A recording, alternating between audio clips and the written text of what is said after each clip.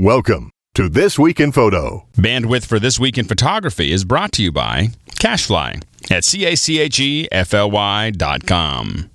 This episode of TWIP is brought to you by FreshBooks, the easy online invoicing service that gets you paid quickly and makes you look professional. Get started with a free package at freshbooks.com. That's freshbooks.com. This episode is brought to you by Squarespace.com, the fast and easy way to publish a high-quality website or blog. For a free trial, go to squarespace.com/twip.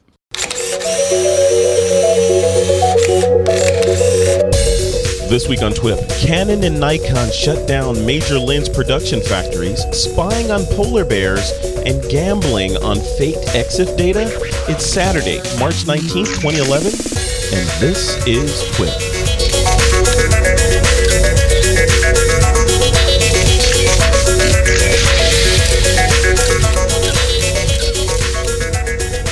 Hey everybody, welcome back to This Week in Photo. This is Alex Lindsay. Frederick is out and about. He's flying around the globe and was unable to make it for the show. But we've got a great lineup here. Jeffrey Totaro he's coming in from just outside of Philadelphia, right? That's right, Alex. Yeah, just outside Philly, near right next to Villanova, this little town called Gladwin. And from a stone's throw from where I am, up here in Petaluma, Thomas Hawk coming in from the East Bay. Hey, Alex, how are you? Hey, good to talk to you again. You too. And we've got a bunch of very interesting news coming up here to cover here. But before we get started, let's thank one of our sponsors. This show is brought to you by FreshBooks. Now, have you guys heard of FreshBooks? Have you played with FreshBooks at all? Yeah, I've heard of it. So I listened to you on Mac Break Weekly, and I've heard about it there. I checked it out real quickly. It does look very quick and efficient. Yeah, well, I mean, the thing is that a lot of us, as you know, a lot of photographers, a lot of videographers, people who are doing media, a lot of times, you know, what we want to do is we want to spend all of our time, you know, working and doing what we do. We don't want to spend a lot of time figuring out how to invoice. And I know that I was a key. I think there's jobs that I still could be paid for, or I'll never be paid for, that I did probably 10 years ago because I just didn't get around to invoicing them because I couldn't figure out. I didn't want it to look bad, but I didn't know exactly what I was going to do, and then I just didn't bother. You know that's not a good way to run your business. It's not sustainable, you know, not to send out invoices. And so FreshBooks really makes this easy. You can go up there, you can have professional looking invoices, you can email them to your client, you can have them sent by snail mail. You can have the PDFs. You can even have it set up so that your clients can use PayPal or 11 other electronic payment services to pay you via their credit card. So all of that stuff can be managed for you. There's also additional things that you can do, automated late payment reminders for your clients so that you don't have to deal with that. It just kind of pops in and reminds them that they're late. And it also, if you invoice by the hour, you can do time tracking and the feature that'll tie that all into your invoice for you. So it's just a really, really great way to kind of stay ahead of that. And remember that, FreshBooks has this crazy special birth cake offer. You could get a birthday cake. It doesn't have to be your birthday. You can just pretend it's your birthday for the day. Now, we didn't really believe them, but actually someone in the office, John Riley, he's using FreshBooks for his invoicing, and he got a cake. A cake actually showed up. The whole office ate it. So he didn't. We pretended it was his birthday for the day, and so you can get a free cake if you let them know that TWIP sent you. It takes just a couple minutes to set up an account. You can use for up to 3 clients, and a lot of us when we get started, that's all we have is free. So you can do all the invoicing you need for up to 3 clients. If you need more, it's not that expensive. So definitely check that out, and definitely go up there, go to freshbooks.com, sign up, get a chance to win your cake, and let them know that TWIP sent you so that we get our 2 cents. So anyway, go ahead. That sounds pretty cool. I just want to add one thing. It looks like you can also run it off of your iPhone with mini books.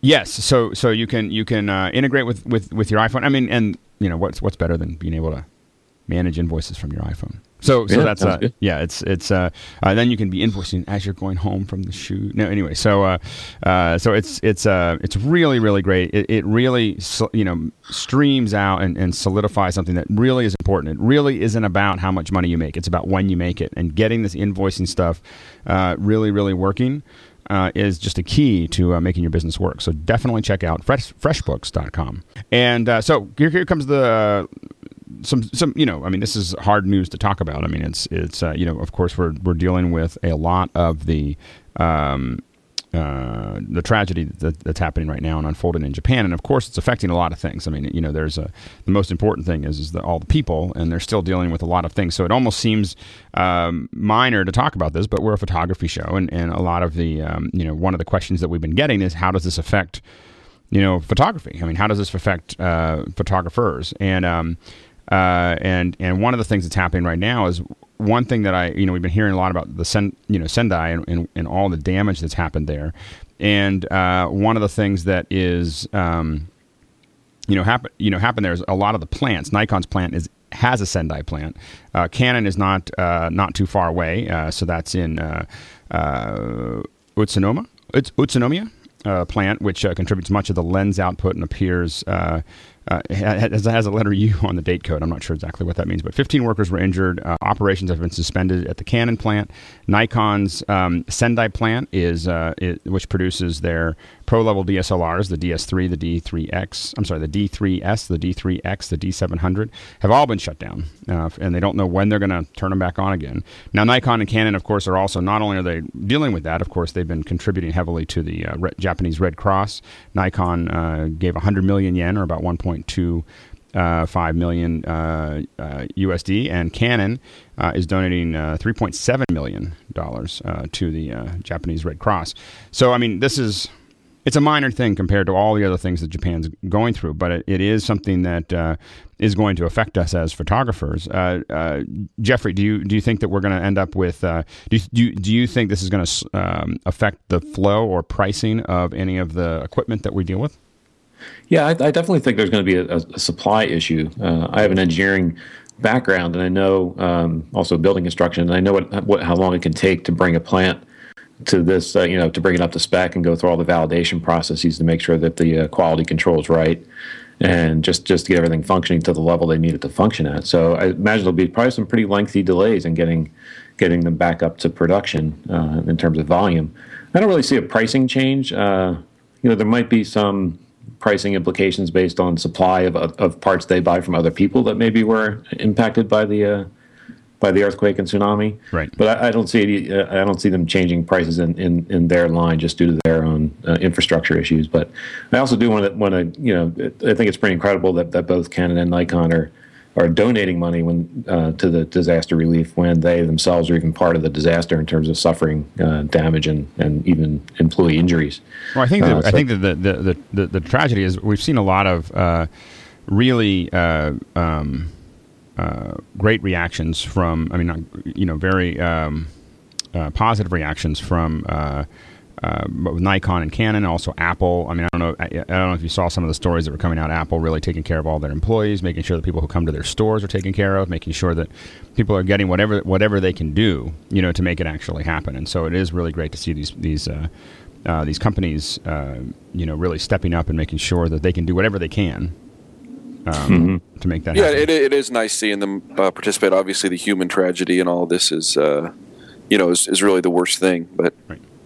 One of the things that I am curious about also is the and this is unrelated to supplies, but one of the things that we've seen is obviously we've seen a lot of photos coming back from what's happening there, and it is, I think that we're starting to see this change where, and this is happening, I think, in the Middle East as well as in Japan, where you're seeing an enormous amount of quote unquote amateur photos that are ending up, in the press, ending up as the main. And we've always had amateurs out, shooting stuff, but it seems like this is starting to intensify, both from a video and a still perspective.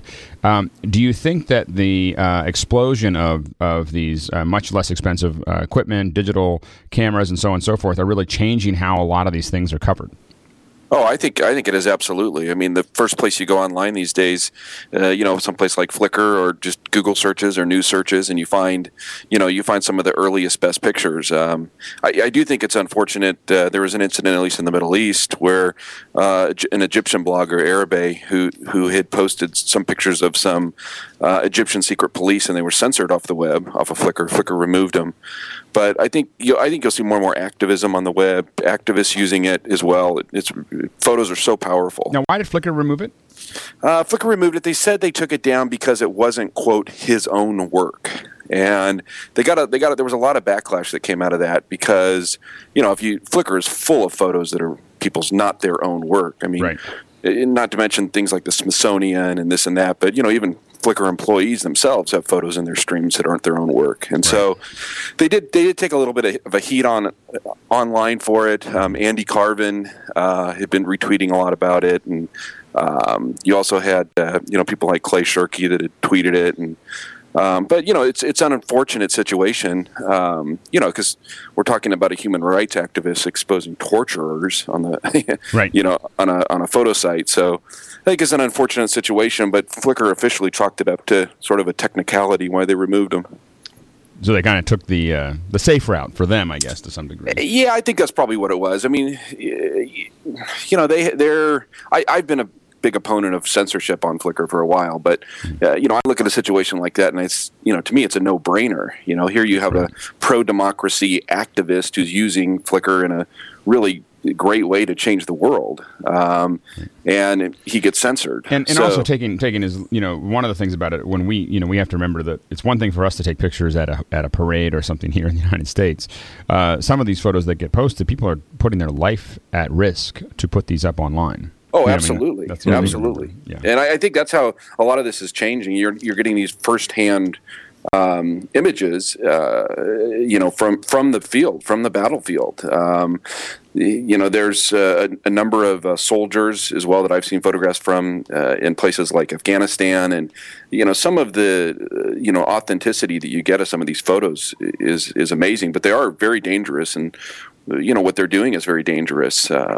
Yeah, Jeffrey, do you think that is this something that where do you think that these photos fit in compared to the professional photographers that are out there? How do you think that this adds or subtracts from what other people are doing, the professional photojournalist?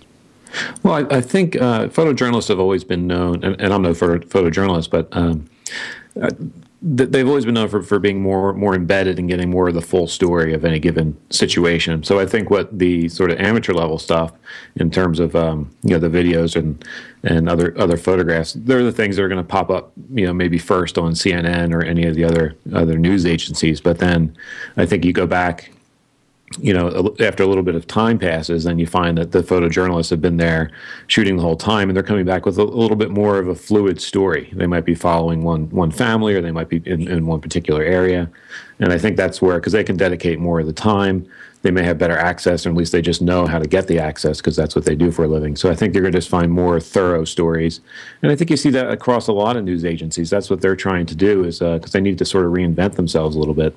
Well, and I have to admit that I tend to be a little jaded in this. I often in some areas I often end up in the news, and so when I see myself on in newspaper articles or TV interviews and so on and so forth, when I look at what they cut out, it seems so inaccurate. My view oftentimes is that these reporters, I'm like, they'd be better off just having some guy just shoot me. I've had amateurs take better interviews of me, sure. Than the because they actually know the subject matter. I think that one of the challenges for photojournalists when they come into a new location is oftentimes they don't know the language. They know what the outside view of what the interactions are between people, but it's oftentimes a lot more complicated than what it looks like from the outside.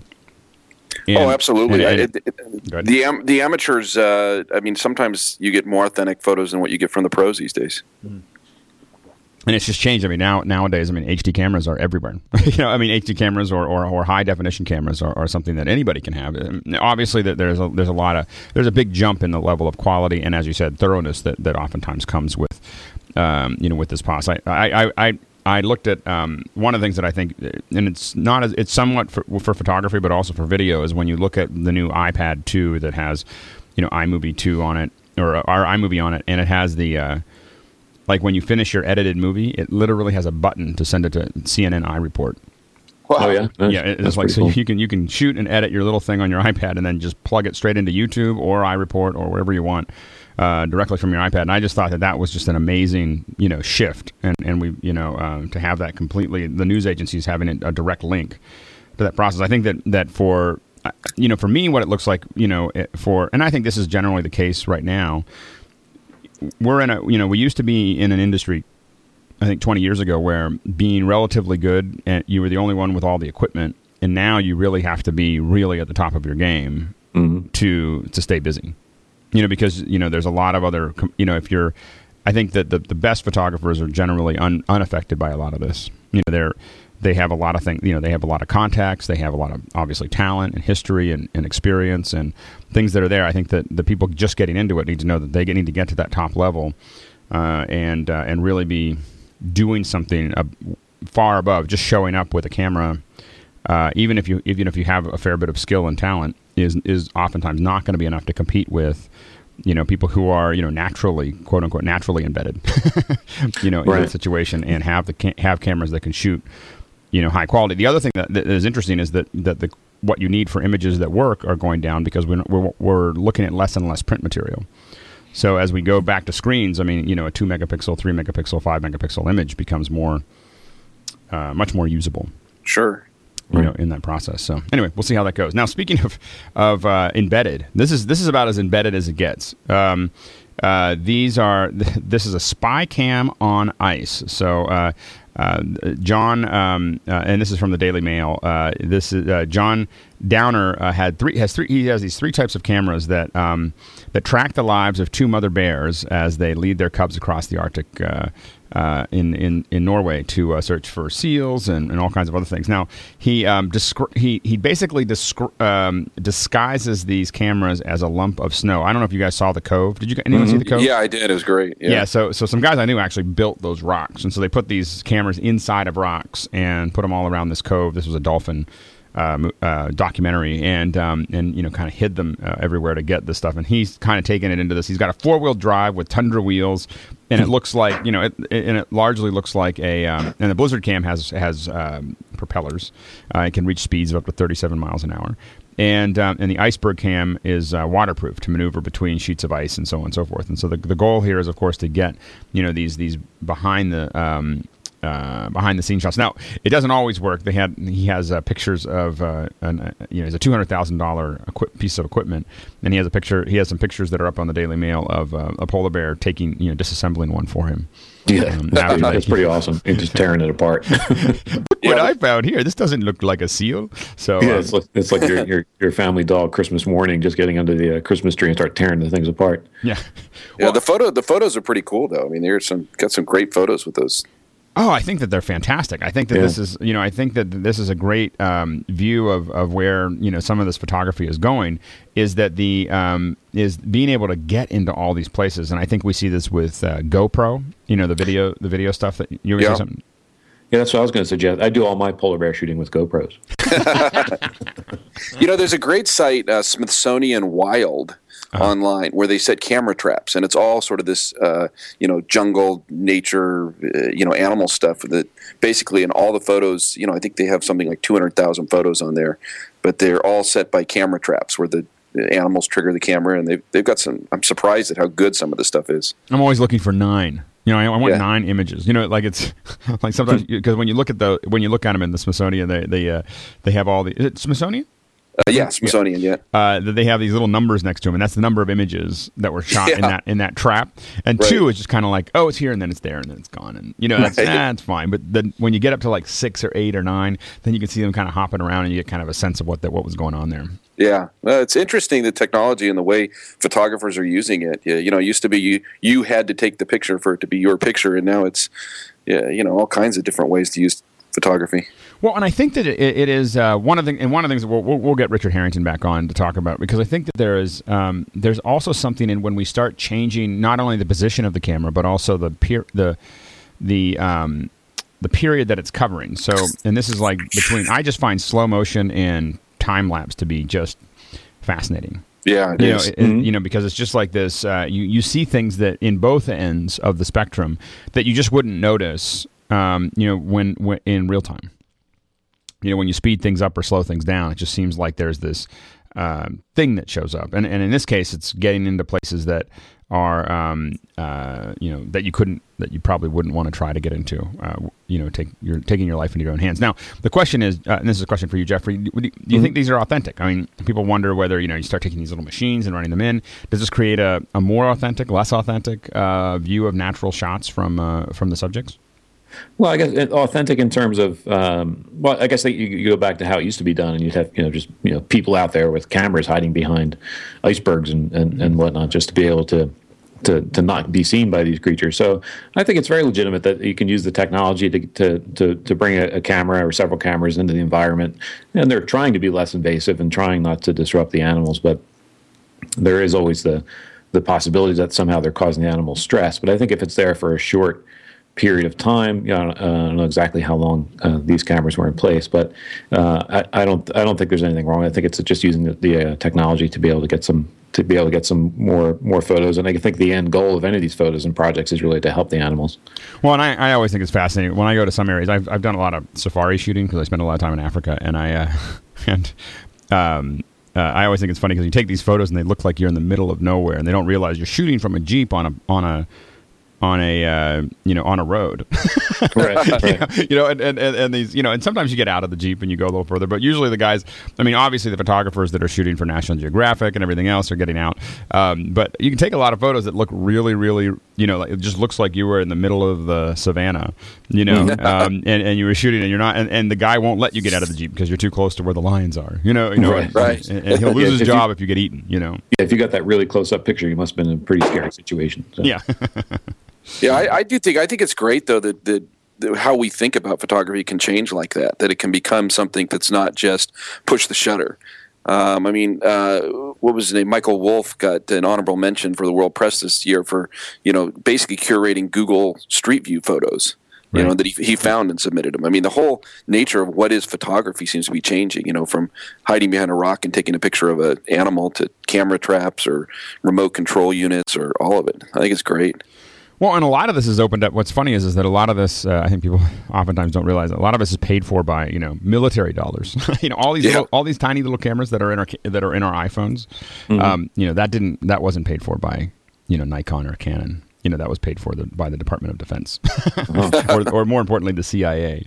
I remember when they got declassified in the late '90s, and my friends were talking about them. They're like, these things just got declassified, and you can just put them anywhere. They're like tiny little cameras, and you can put them in your, they've been using them for the last 15 years or 20 years, but you can put them in your buttons and all kinds. And no one knew what to do with them. They were just like these spy cameras, And same with GPS, right? GPS came from the military, so GPS is just there so we can so we know where to send missiles. And drones. The CIA just started a Flickr account a couple months ago. Is that right? Wow. Yeah, it's got all kinds of pictures of their bugs and their tracking. So it's kind of interesting. But nice. Is it sort of like propaganda? Like this is what we're using to look at you, so don't try anything. If it's on their Flickr feed, I'm guessing this is what we used 20 years ago to look at you. Right. Yeah, no, I'm sure it's not their current stuff. Mm-hmm. So next story, talking about fakery. We have this is actually from New York Times. David Pogue's article. He was talking about spending an afternoon with Tom Baer, who we should get on the show at some point in time. But he was one of the things he was talking about. He was dealing with a stock photography company who rejected Tom's submissions because they didn't meet the company's minimum resolution requirements. All the photos had to be, for example, 10 megabits or higher. Tom knew that his 5 megapixel photos were just fine, and so what he did is he brought them into an SLR, pasted in the low res, and dragged it out bigger so that it would fill. I'm not sure exactly how he processes. It's essentially what he did was manipulated the EXIF data so that it would fool the stock agency into thinking that it was it was larger. And so so anyway, the question, of course, is I don't know whether the question really is that the question we had here was the photographer right to do this? Was it okay to stretch this? I'm a little hesitant to say that it was okay. Yeah, I agree. I'm a little on the fence on this one too. I think, and I guess that's the way that they evaluate them is by the EXIF data, because you could take maybe a substandard image in terms of resolution that's maybe below their spec, and you could just increase the resolution in Photoshop and have a file size that might meet their spec. But if they're actually just looking at the EXIF data and maybe what camera it was shot with, then it might fail. So the method he used by copying one of his photos into a file that was taken with an appropriate camera definitely seems like a workaround. Yeah, I think Pogue was kind of bringing it up in the context of this sort of quote megapixel myth, and do more megapixels actually matter, and do they make that much of a difference? And in a large regard, smaller megapixel photos can look just fine, particularly on a computer screen or even in a magazine or something like that. But the only thing where I have a problem with it is I think when you're first of all, contractually, when you're working with somebody like that, I think there's an ethical thing to disclose, really. Well, this is what I've given you is what I've said it is. But, there can be other uses in stock photography. I think one of the reasons why they have sometimes these megapixel limits is, what if somebody's going to blow this thing up and put it on a billboard? Or crop it. Yeah, or crop it, absolutely. Mm-hmm. Right. I know I do a lot of printing myself, and I recently bought an Epson printer that can go up to 44 inches. And, I see a difference on higher megapixel images when I'm printing them that big. Mm-hmm. Sure. Yeah, no, and I think that it's I do think that there's a lower threshold to some degree when it comes to the way people look at photos today than as far as printing them out. But as a stock end agency, I mean, how do you got to make some kind of you got to create some kind of standard that it has to be this big, and we have to be able to sort it in some way, shape, or form to make that work. I will agree that when I have an opportunity to talk to camera manufacturers or their representatives, I mean, I've become kind of a broken record that I want light sensitivity over megapixels every day. All I want is a highly sensitive sensor, and I'm quite happy with I would be quite happy with 12 megapixels if they could give me a high and that's what I think Nikon kind of went that direction. Yeah, and as a Canon user, I keep on looking over there, just going, oh, it's so nice. Mm-hmm. I feel like people are shooting in the middle of the dark, and to me, especially what I find fascinating is that we see this at the high end of the Nikon cameras. The place that I think it makes more of a difference than any other is actually consumer cameras. Because these are these are folks who are shooting pictures of their family inside, right, or in bad situations, and it seems like you don't need to give them 10 megapixels or 15 megapixels. They really are just mostly just putting them on screens or putting them on other things. I mean, a large portion of these photos are printing them on little 5x7s. Yeah. And so the thing is that you'd be much better off giving a consumer a 6 megapixel camera that's super sensitive. Yeah, for sure. Right. Yeah, for most use, what most people are going to do is they're going to look at their pictures on a screen these days, and for those purposes, you don't need a lot of megapixels. But if you are going to print it up large, if you're going to be making 44-inch prints or bigger, then it can make a difference. I have to say, someone asked me, I have a laser printer, in my house. Yeah, and I use it to print forms and tracking markers and all kinds of stuff for visual effects, and they were like, well, how does it print photos? I'm like, I have no idea how it prints photos. My mother and my mother-in-law like photos, like they like the pick pieces of paper.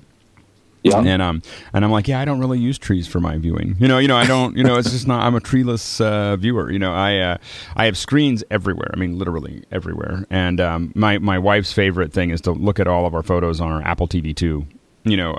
We put our screen share. What that. I do the same thing. I got 2 of them. I mean, it's just like it is like the ultimate. As soon as I got an Apple TV 2 and put it on. Anyway, we'll talk about that later because it's going to ruin something later. So anyway, but it's a great way to view them. So it is. Last story. Go ahead. Mm-hmm. I was going to say one thing that worries me a little bit, and trust me, I'm a big proponent of all things digital, but I do see like we have one friend, and she's probably the only one that I noticed that she prints out almost every picture she takes from vacations and things, and she still makes photo albums, and I think that's really good because I find that so many people have all these really valuable pictures of their kids and things, and they're just on their cell phone, and then the cell phone gets dropped in the snow or run over by a car or something like that, and then a lot of people aren't very regimented about backing things up and having any kind of archive of these things. And I just worry that no one's going to be able to pull out that picture of their kid when they were 2 years old. 20 years from now. Yeah, the funny thing is that we and I'm maniacal about backup. So I have Drobos and I have stuff in different locations and things on the cloud, and I have all especially the family photos. Yeah, they're everywhere. And but the interesting thing is that my wife and I have been traveling a lot, so I stacked up all these miles and all these free hotel rooms with Hotels.com, and so I finally, my wife's birthday was coming up, and so I just used a whole bunch of points and a whole bunch of free hotel rooms and everything else, and so we lavishly went to St. Martin with on points, and we shot all these photos, and while we were there, when my wife was asleep, I sleep a lot less than my wife. While we were there, every morning in the early morning, I would build this book in iPhoto, and so I took all the photos from the day before, and then I put them all in, and I put little comments on them, and I put the stuff all together, and then on the way home, as soon as we got real bandwidth, I uploaded it, and within a week I had it, printed book. From Apple. Isn't that amazing? And it was That's great. And it was like this great book, and my wife just loves it.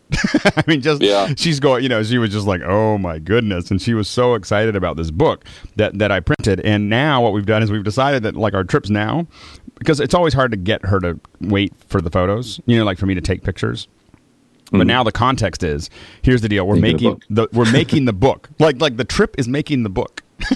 And so we're going to pose and do all the funny things and do whatever we need to do so that we can have a great book at the end of this, and of whatever we were doing. And it's like this big thing. And she's totally enrolled, in this idea that we're going to, make this great book because she loves. So there is something about printing these that especially when you do them around a birth, or I printed a book around my son's birth, and someday I'll do one around our wedding.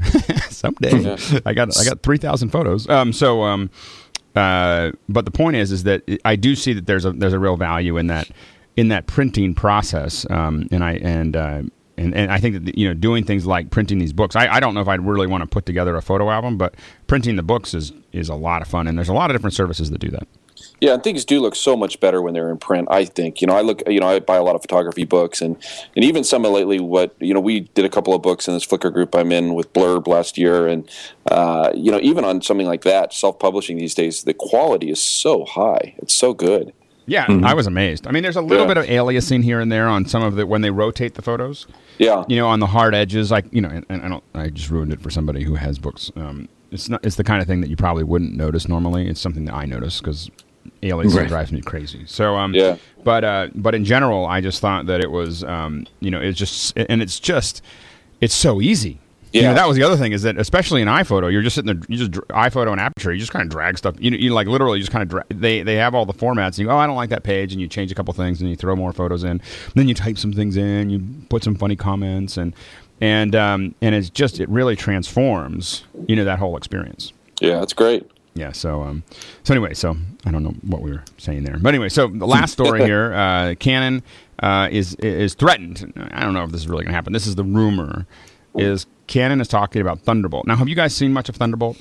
Oh, I've read a lot about it. It sounds amazing. It sounds fantastic. So excited about it. Hopefully it'll come to market in all the glorious spec that it promises.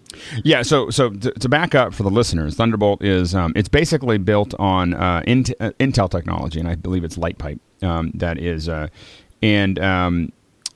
so what the what Thunderbolt is in the first place it's showing up is on the new laptops that Apple has released, but we expect to see it on everything. I mean, it's an Intel technology. It'll be on PCs. It'll be everywhere in the next year and a half or 2 years. The big thing is that USB 3 runs at about 5.5 gigabits per second, and Thunderbolt runs at about 10 gigabits per second, and it's fast. It's fast. 1.5 gigabytes a second. And to give you an idea, your internal drive on your computer, if it's a fast drive, is probably 55 megabytes a second. So that would be 1/25th the speed of what this cable can do. And so what you can do is you can also stack up to six items on this platform. And, some of the stuff that they're talking about right now as far as connections, LaCie is coming out with this little big drive, or is it a little big disk? That's a little big drive. Yeah. Two SSD drives, RAID 0, and the test units are getting 700 megabytes a second. The video implications are huge. The what? The video implications. Video implications, and also photo editing for very large photos. So one of the things, because now you're really talking. One of the reasons that I use one of the reasons I have a Mac Pro for Aperture. Are you guys using Aperture or Lightroom? Just out of curiosity. Lightroom 3 for me. Lightroom, Jeffrey. I actually use Phase One's Capture One Pro. Oh yeah, that's great. I shoot medium format, and that's the only system I can use. I'm very happy to use it. I really like it a lot. No, absolutely. So, but whatever piece that you're using when you're dealing with these big images, one of the reasons that I have a Mac Pro is so that I can have a RAID.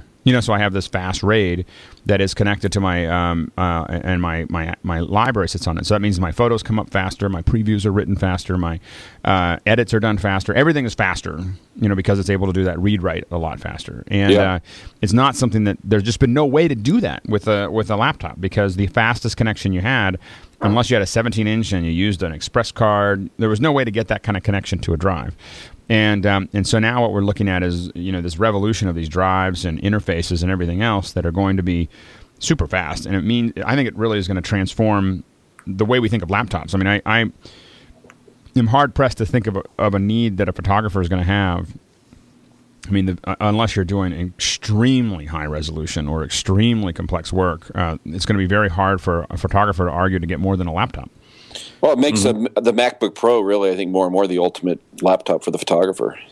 Yeah. Yeah, I mean, coming out, seeing it first there. I mean, that's I use a MacBook Pro right now. It's basically my primary machine. But they get better and better. But with these, and also not just the for drives and stuff. I mean, I'm looking forward to seeing more RAID arrays and Drobo and other people start dealing with this stuff if they can get the internals fast enough too. But something like a card reader. I mean, even if however Canon does, if they put it on for video or for whatnot. I mean, just to be able to have a card reader that uses Thunderbolt, the jump when I switched to the FireWire 800 card reader from just a USB. I mean, this speed and transfer speeds is immense, and just imagine Thunderbolt on a card reader. Well, yeah, and you're going to really Thunderbolt will definitely make sure that you're getting to a point where it's going as fast as the card is going. Yeah, you're going to be able to pull it off as fast, and those cards, especially when you're looking at the new SD cards that are coming out that are super fast and super large and. That's going to become more and more of an issue when you talk about 128 gigabyte SD cards. Yeah. That you need them to read fast. Otherwise, you're going to be there for a long time. So I remember we built our first RAID. It was 120 gigabytes. And that was just massive. It was like this massive RAID that we had to capture for our high end cameras, and so it's so we'll see. Canon is the rumor is Canon's statement is we are excited about Thunderbolt technology and feel that it brings new levels of performance and simplicity to the video creation market. So they're not really talking yet about still cameras, but they are definitely talking about starting to add these. It would be very interesting to see. It's I guess one of the questions is how this will compete against USB 3. USB 3 has just started to get out there, and now it's got a competitor that's twice as fast. Yeah, I mean, I think it blows it out of the water. I mean, I think Thunderbolt. I think that's the future. Yeah, definitely, I agree. The new Phase 1 digital backs that were just announced to be released in a few months. They're incorporating the USB 3, and it'd be nice to see if they can quickly incorporate this Thunderbolt technology as well. And quite honestly, I'd be happy to see FireWire 800 disappear because it's a pretty junky physical connection to the computer. It's really junky physical. It burns out all the time. Major step backwards as far as I'm concerned because we went because the back I shoot requires FireWire 400. But that was always a very physically stable connection. It didn't pop out of the computer. In the 800, I seem to have to change cables like every month because it just starts to wear just enough where it'll just slip out on its own just from the weight of the cable. Yeah, we've had problems with 800 connections on both our portable drives and our computers burning out. That's been the big problem that we've had. As we kind of go through that. So it does look like they're having a little trouble with it. I mean, the reports are there's some sporadic issues right now with the Thunderbolt. If I was If you just got excited listening to us talk about it, my suggestion generally when given I probably own almost every computer our company owns almost every computer Apple has released in the last 5 years. We just kind of slowly we have all the laptops and all the we're constantly experimenting with them and using them for different things and everything else. And one thing I've learned is that when they come out with something that is a big structural change from what they did before, so there's a big pipeline change, a big bus change, a big whatever they did, you really want to wait till they release 0.2. Yeah. There's Right. there's a lot of there'll be weird screen. Typically, what'll happen is there's odd screen issues. There'll be weird transfer issues. There'll be weird connection issues. There'll be things that Apple will stand behind it. You'll take it back in and they'll replace it. They'll give you a new motherboard or they'll give you a new whatever. It's not like that you'll be stuck with it, but it's just a lot of headaches, and I'm waiting till the summer. And my whole thing is I can't use Thunderbolt right now. There's nothing there for me to use. So, I'm really waiting. And I think we're going to see some of the first stuff coming out at NAB, which is not a photography conference, but it's the big video conference. But I think we're going to start seeing stuff there and from companies like Blackmagic and other companies. I'm hoping.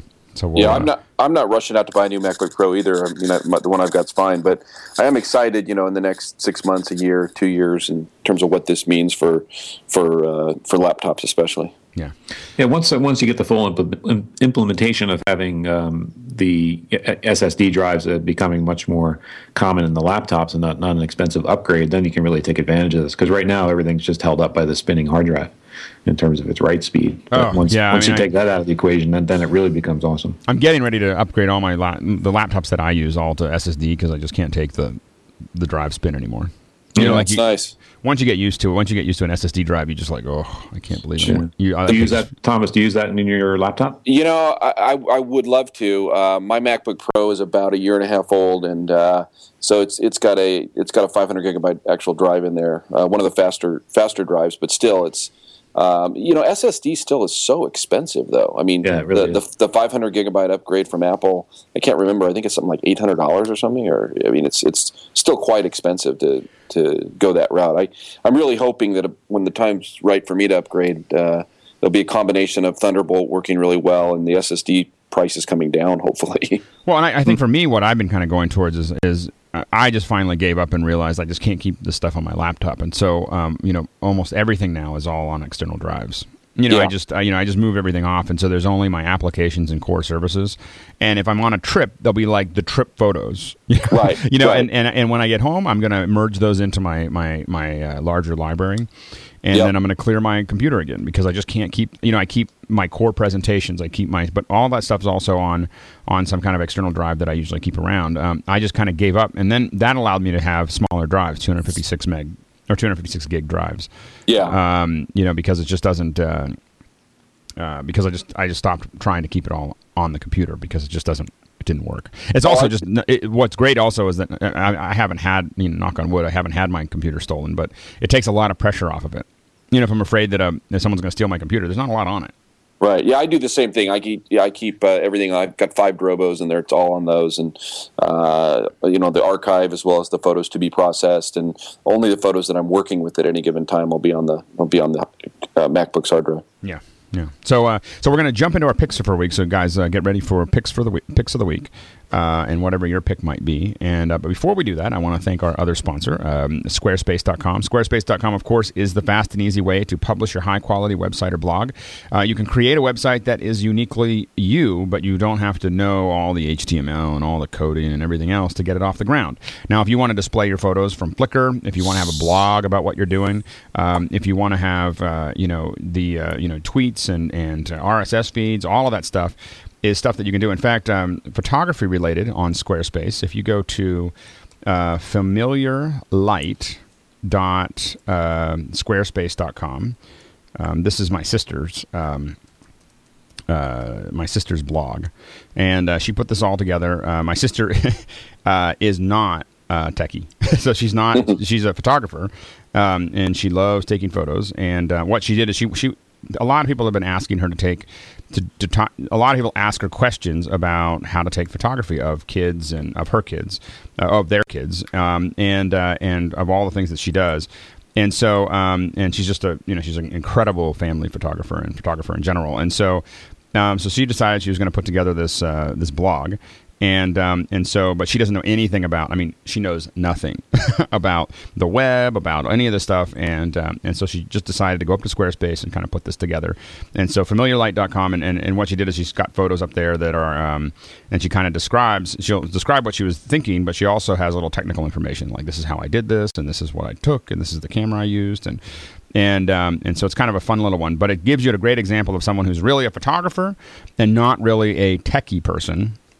putting together a very nice looking site that allows her to kind of express what she wanted to express without having to deal with all the technical stuff. And you have a lot of, there are literally, hundreds of different templates to choose from.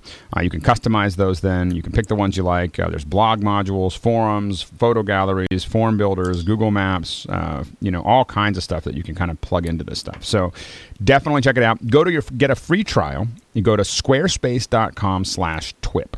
That's squarespace.com/TWIP. You don't need a credit card. All you need to do, you can just start building it. And for 14 days, you'll be able to run it and see if this is something for you. So you don't have to believe me. Just go up there, give it a shot, and see if this is a way that will work for you. Once again, squarespace.com/TWIP. Now we're ready for our picks of the week. Thomas, do you have a good pick for us? Yeah, so my pick is Hotbox. Hotbox? Hotbox, yeah. It's a group on Flickr. It's a new group. Just started about 3 or 4 weeks ago. It's under groups. Just HBU is the symbol under the group. So just Flickr/groups/HBU. They also have a blog, which is htbx.org. And it's a great site. It's a new community of photographers. I'm involved with it. Ivan Makarov, who's a great photographer and photo blogger and has a blog as well, is maintaining the blog. We're publishing books, publishing magazines, going to open up a photography-related theme park, major motion picture. Nice. I really want the I wonder what a theme park for photographers would look like. I bet they'd allow photography. That would be, man. I got to think about that. Yeah, anyway, no, it's a great new group on Flickr. There's a voting game that goes along with it, and it's already up to about 3,000 members, and it just started, and it's a great new community online on Flickr for photographers. Fantastic. So that's Hotbox. Hotbox, yep. Flickr/groups HBU. Perfect. Excellent. Jeffrey, do you have a good pick for us? Yeah, I'm actually going to, I just mentioned it earlier, but I'm going to pick the version 6 of Phase 1's Capture One Pro, raw processing software. And I've been using Capture One for a long time, probably 5 years almost since I switched over to shooting with a Phase 1 back. But in version 6, they added some really nice tools. Particularly, I shoot architecture, and while I have, what you call proper sort of in-camera perspective control in my medium format system, there are times when I'm shooting with a DSLR and maybe don't have the proper control of this thing. So they have a great keystone correction tool in the software now. And sure, you can correct your perspective in Photoshop, but the brilliance of this keystone correction tool in Capture One is that you can, like any other adjustment, like color or exposure or anything, you can set it. And if you're shooting tethered, each incoming capture will then have the keystone correction applied to it. So as you're making any compositional adjustments, that keystone correction is immediately applied. So for me, it was always a fussy thing. I'm very particular about the edges of my photographs, and if you're doing correction after the fact, you don't know exactly what your edges are going to be. Right. So this particular tool is great, and they've also added layers, not quite as powerful as Photoshop layers, but still the same idea where you can add adjustments in layers. Right. They've added a spot corrections where you can locally change things, and they've added a great black and white tool with plenty of various color filters and all the usual black and white adjustments. So it's become even more powerful than it was, and I suspect they have some more things up their sleeve in some. Now, if you're not using a Phase 1, you can still use the software? Yeah, so that's a great question. Because I shoot also with a Canon, the 5D Mark II, and it works with virtually every camera. I'm not sure exactly about. I know it tethers to Canon and Nikon. I think any camera that generally supports tethering will work tethered. I also shoot with a Leica M9, which does not support tethering very well. So therefore, it's not tethered to any particular software. Mm-hmm. So, but yeah, it's just a great tool. I work on every picture I take flows through Capture One. So whether it be the Phase 1 back, I can process the Leica M9 files through Capture One, but it just doesn't tether. So every picture I take really runs through Capture One. So it's a very one-stop shop. So that's what I like about it. So is it pretty expensive, or is it? I think it's like $300. That's not bad. Yeah, it's not bad. I just paid $99 for the upgrade, and that's the first upgrade I've had to pay for since I've been using. All the other upgrades have been free, so I didn't mind paying because they're a great company and that they're doing some really good stuff. So I recommend it to anybody because it's that, especially anyone who may be shooting architectural work or does perspective control corrections. Now you can really see them in real time as you're shooting, which is huge. That's great. So it's the Capture One RAW processing. Is that what it's called? Yeah, it's called Capture One Pro. There's also Capture One Pro. Yeah, and it's the new I think it's 6.11 is the current version of it. But yeah, this 6.x, whatever one is out there at this point.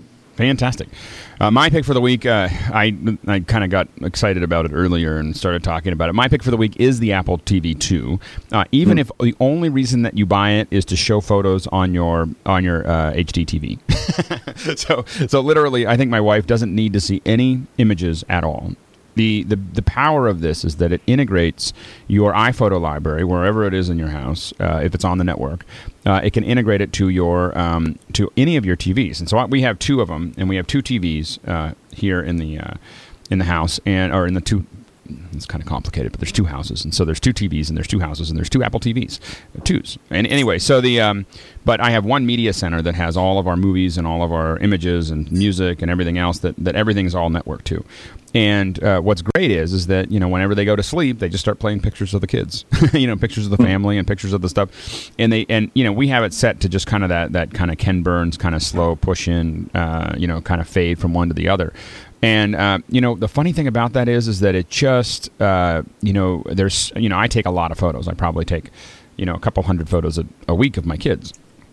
And then they go into a library, and no one ever sees them again. They're just like, someday someone will see them, but maybe not. But what happens is by building them up, this is this constantly changing active library that my wife can enjoy, the whole family can enjoy, people enjoy when they come by. And I as soon as that really started working, I really lost interest in getting, a lot of these little digital photo frames. Oh yeah, no comparison. Comparison. I mean you're talking about. I mean I got a 46 and a 50-inch TV. And those two TVs. I mean now I have these massive images, and the pictures from my 5D look gorgeous on them. And they look awesome. And it's just these huge images, and it's constantly changing. And I've been threatening to put a whole bunch of little monitors with Apple TVs built into them, on the wall, and then just have them all changing. And my wife said that would be too geeky. Yeah, so, I've got two of them myself, and they're with the big large screen plasmas, and you can have music playing in the background. Yeah. And I like the origami transition even a little bit more than the than the other one. But there's a bunch of transitions for photos. It's such an eloquent way and such a great way to show photos off to people that are over visiting you at your house, and the kids. I love that's my favorite thing to do. Pretty much almost every night at the end of the night, just sit back. And if you're a company, it's also a really, really, really easy way to take marketing photos and marketing videos and everything else and just have them play back. Sure, on a screen when you're walking. If you're a photographer, for instance, this is a cheap, easy way. You put a big LCD or plasma screen in your reception area or in the main office or whatever. Hook that to your media server. You're just constantly adding great photos that you've taken over the last couple of weeks, and it's just constantly changing those. And so your clients, if they're waiting, get to see all that. Yeah, not to mention you can get Netflix on it, you can get Flickr on it, you can get all kinds of other things. Yeah, on it too. Evidently, it plays movies and stuff like that too. Yes. I've heard. So it's it's like a photography show, though. Yeah, but this is a photography show. We're talking about the photography. Yeah. Well, the only reason why I mentioned Netflix is because the last thing I watched on that was a documentary on Robert Frank. So there you go. Oh yeah. Oh, perfect. Photography.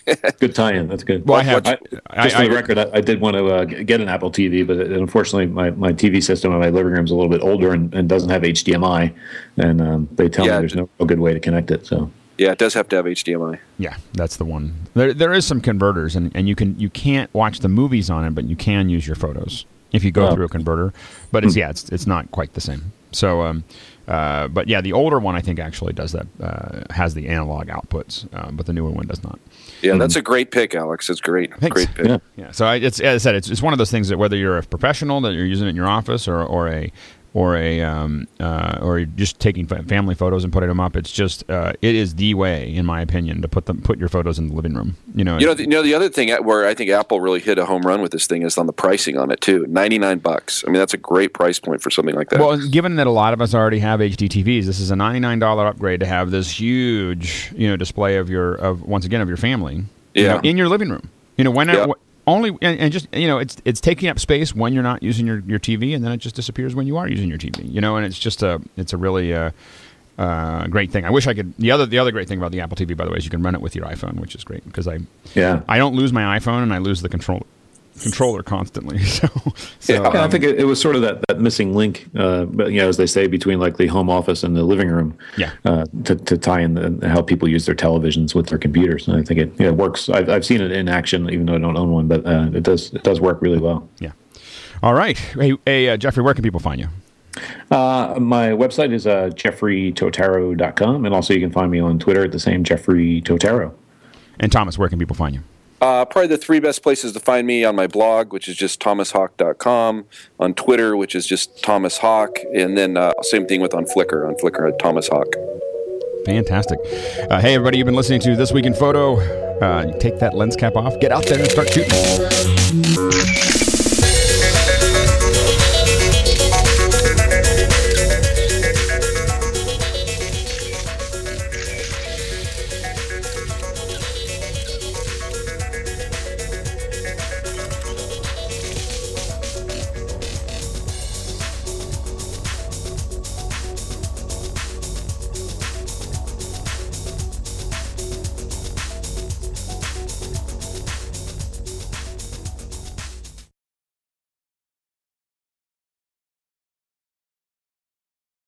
This Week in Photo is a Pixelcore.tv production, produced by Suzanne Llewellyn, with technical producers John Riley and Alutha Jamakar. The show's content contributor is Eric Horton.